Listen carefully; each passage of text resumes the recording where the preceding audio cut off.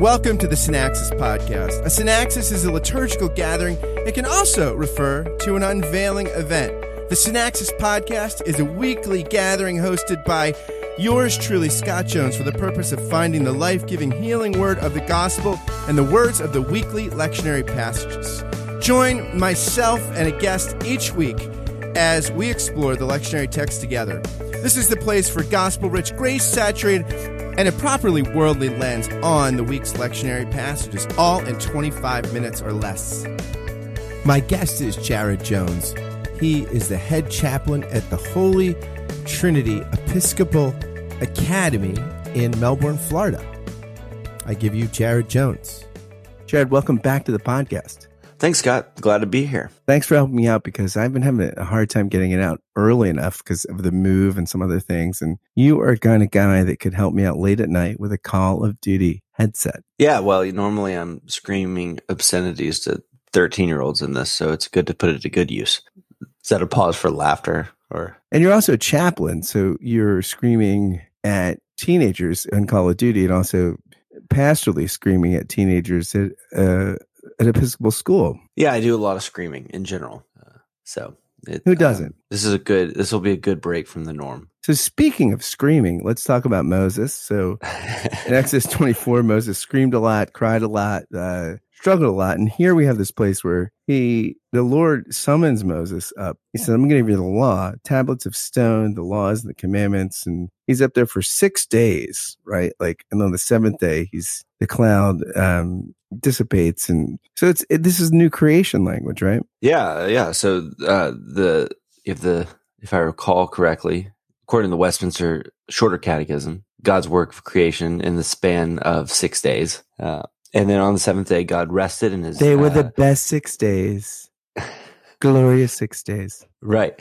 And a lot of people have talked about how the seventh day, God resting, the idea is that his glory kind of dwells within creation, right? It comes down into this, creation is kind of God making a temple for himself, or what will be seen later as a temple or a type of house. And on the seventh day, he enters that temple to rest there. So I think there's definitely a symbolism here. And after God rests on the seventh day in the creation account, he does give his law, his commandments. Yeah. And I think he also comes down with the glory cloud. And also then he goes into, there's also 40 days and 40 nights. So we have this kind of, we have the whole story of Israel and Jesus encapsulated in this text. So it's creation. And then, he also does this whole kind of 40 days, 40 nights thing. So these are the rhythms. It's 6 days, 7 day, 40 days, 40 nights. Right. Almost like it's on purpose. Do you think it is on purpose? I do kind of think it is on purpose. But I do think what's interesting is one, God summons Moses to meet with him. It's not like Moses just sees this mountain and decides, well, I'm going to go up there and see if I can find God. That God obviously calls Moses to come and to behold his glory. And there he gives Moses his law, particularly his law concerning how, the next 6 chapters spell out a lot of how God is to be worshiped, which in some ways I think is the first table of the commandments, right?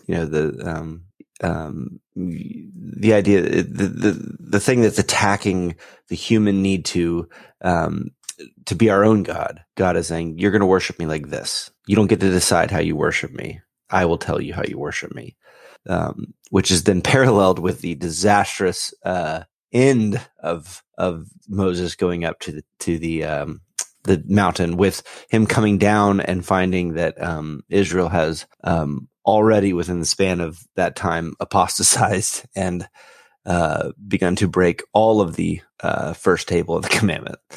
And also, on some level too, like everything we know about human relationships is that on some level, if we don't have this primary connection between parent and child, which is based on a kind of unconditional solidarity with the child, which invites the kind of child's obedience and trust, right? Because the child just has to trust. It doesn't make sense because I'm the daddy, that's why, or the mother, that's why. Right. And this kind of thing, but it strikes at the heart of like whether you're 2 or 102, it threatens the human condition, right? Because it's what we want and yet what we rebel against. Kierkegaard said we're the God who shits. Like, you can scream and your parent will come to you, right? Right. And yet you can't hold your own bowels, and it's frustrating psychologically. And the medication for that is trust. And, it's interesting because, these, it's like 7 days, 40 days. The whole thing seems like almost like these have patterns in the New Testament. Yeah, I would agree with that. Strongly? You strongly, like Paul Test, you strongly agree? If I was filling out a personality test, I would definitely put this as strongly agree. So how would you preach this? Like if you were like the Enneagram, which is pagan Christianity, right? Hashtag Bill Bohr. So what would you say if you were saying to somebody, how would you preach this? What would you say? Your 60-second advice for if somebody was preaching this, what would you say to do? Well, I think you can't preach this without getting to the gospel passage of this week, because they're set up as perfect, kind of parallels. But I mean, I think there's so much rich symbolism of God calling the mediator of the people of God to meet with him. And there's this kind of refrain in the Old Testament of the mountain of God, and that later gets relocated to Zion and Jerusalem. But this idea of who can ascend, the hill. And so all of Israel standing there watching as their mediator goes up and deals with this God who's liberated them, but also they don't really know much about him. He really, they haven't had a lot of encounter with him other than he's done some pretty disastrous things in Egypt, and and he's fed them food and he's kept them alive, but they don't know much of his character or how to, they probably are assuming he might be a God like any God. And so we worship him, the way that this God would always have us worship him. And so they're just seeing their mediator go up and do business with this God. And they do what anyone does, which is when we are stuck waiting to find out, we try to put ourselves in the place of God and go, well, God would probably have us worship him with all of our stuff. So let's put our stuff in the form of a calf and let's worship that, and the whole time God is up there, he's telling them, here's how I want you to worship me. I don't want your stuff. I want, your faith. I want your trust. And that trust will be expressed. I want you. He's saying, I want you. Yeah, and that'll be your stuff. expressed in specific ways that they are to worship him. And in that 6 chapters, he gives the idea of. But also, there's a profound thing you just said. Your stuff is not you, right? Like, and that's interesting because like your stuff is not you. God wants you, not your stuff. Right. And the whole time, he's up there, he's telling them how to create an apparatus for how they can see his presence. He's telling them the tabernacle. The idea he brings Moses up there, not to give him more list of rules, which he will do. But he's telling him, here's how you are going to experience who I am. I'm going to dwell here's how to construct this tabernacle so you can know that I dwell in the midst of you. Here's how to construct this table for this bread so you can be reminded that I'm the one who fed you in the desert. This lampstand, that I'm the one who that fiery pillar that held Egypt at bay when they were coming for you, Yeah, it's almost like he's saying the devil's in the details, but also I'm in the details. Right. It's like, and you don't get and to the pick details, how you like, worship. yeah, exactly.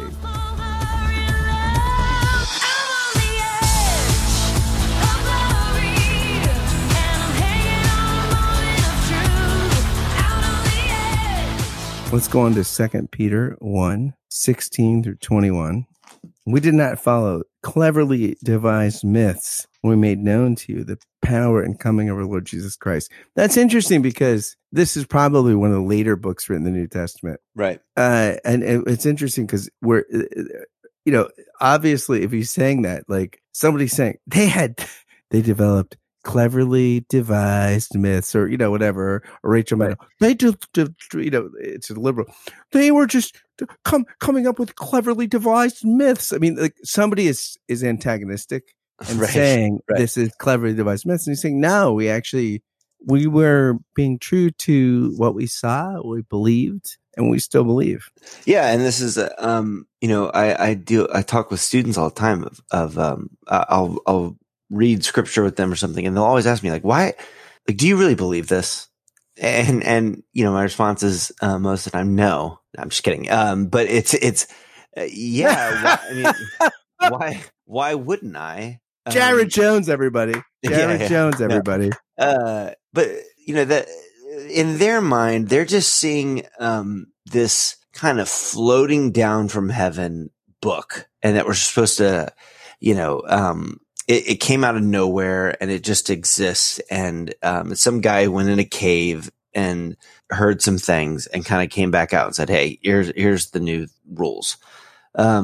But this is like an ancient letter from somebody who said, I saw this, and there was a couple other people there too that could say, we saw this.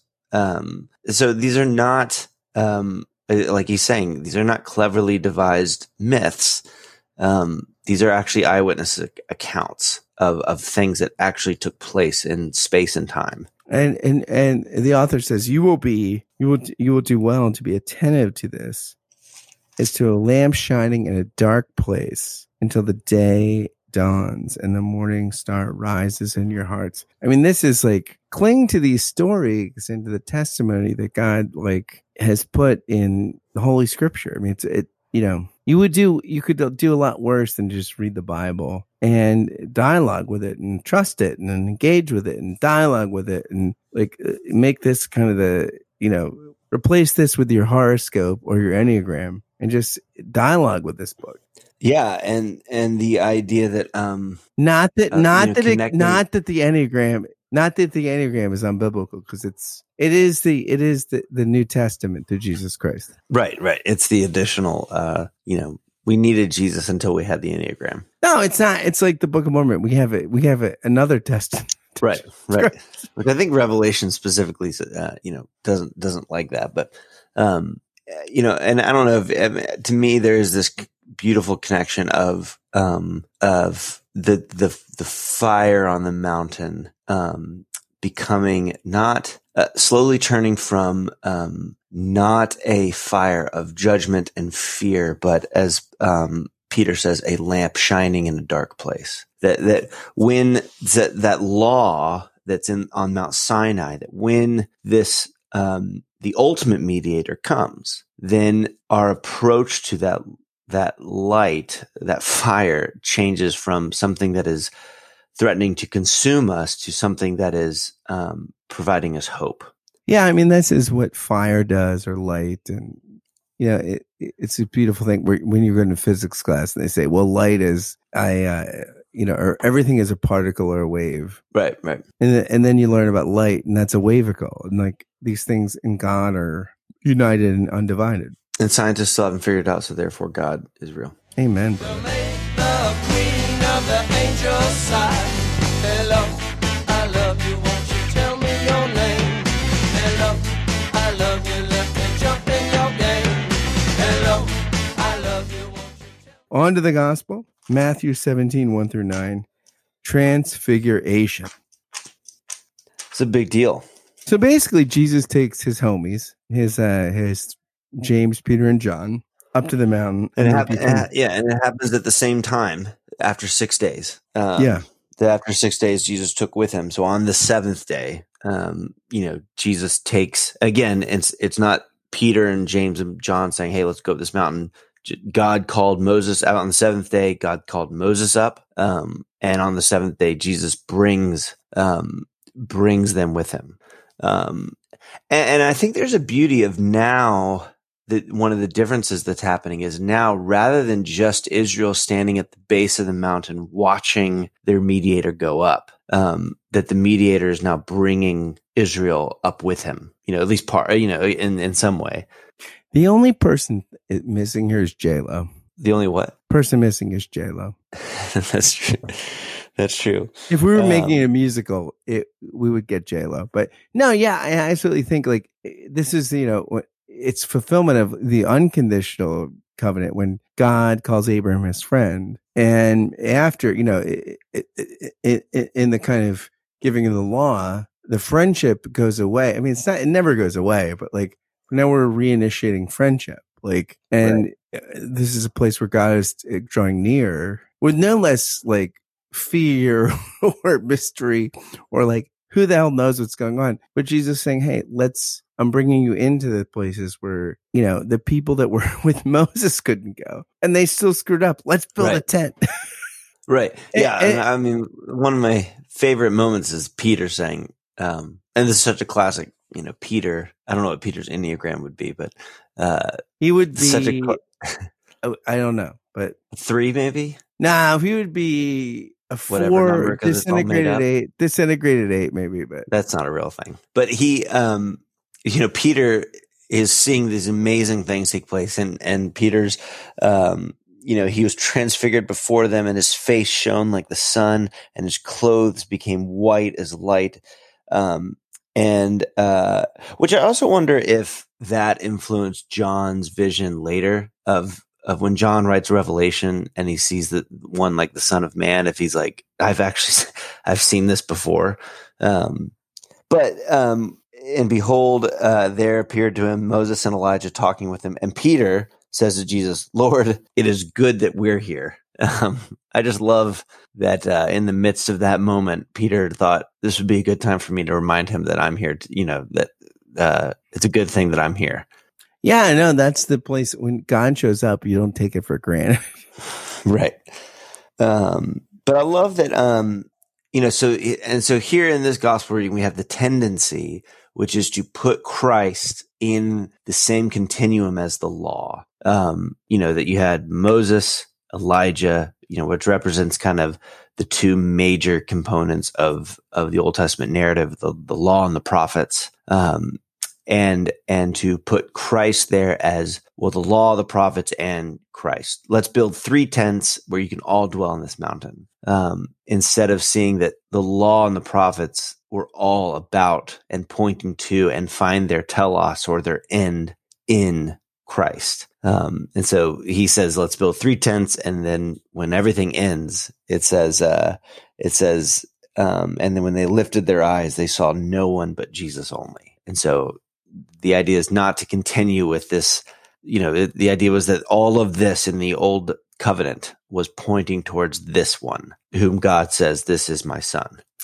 Yeah. And it's interesting because I think the thing is that like, we're always tempted to like absolutize where Jesus is, right? Like in the new, like he's always on the cross. He's always risen. And so there are these moments where we think like, oh my gosh, we should stay here.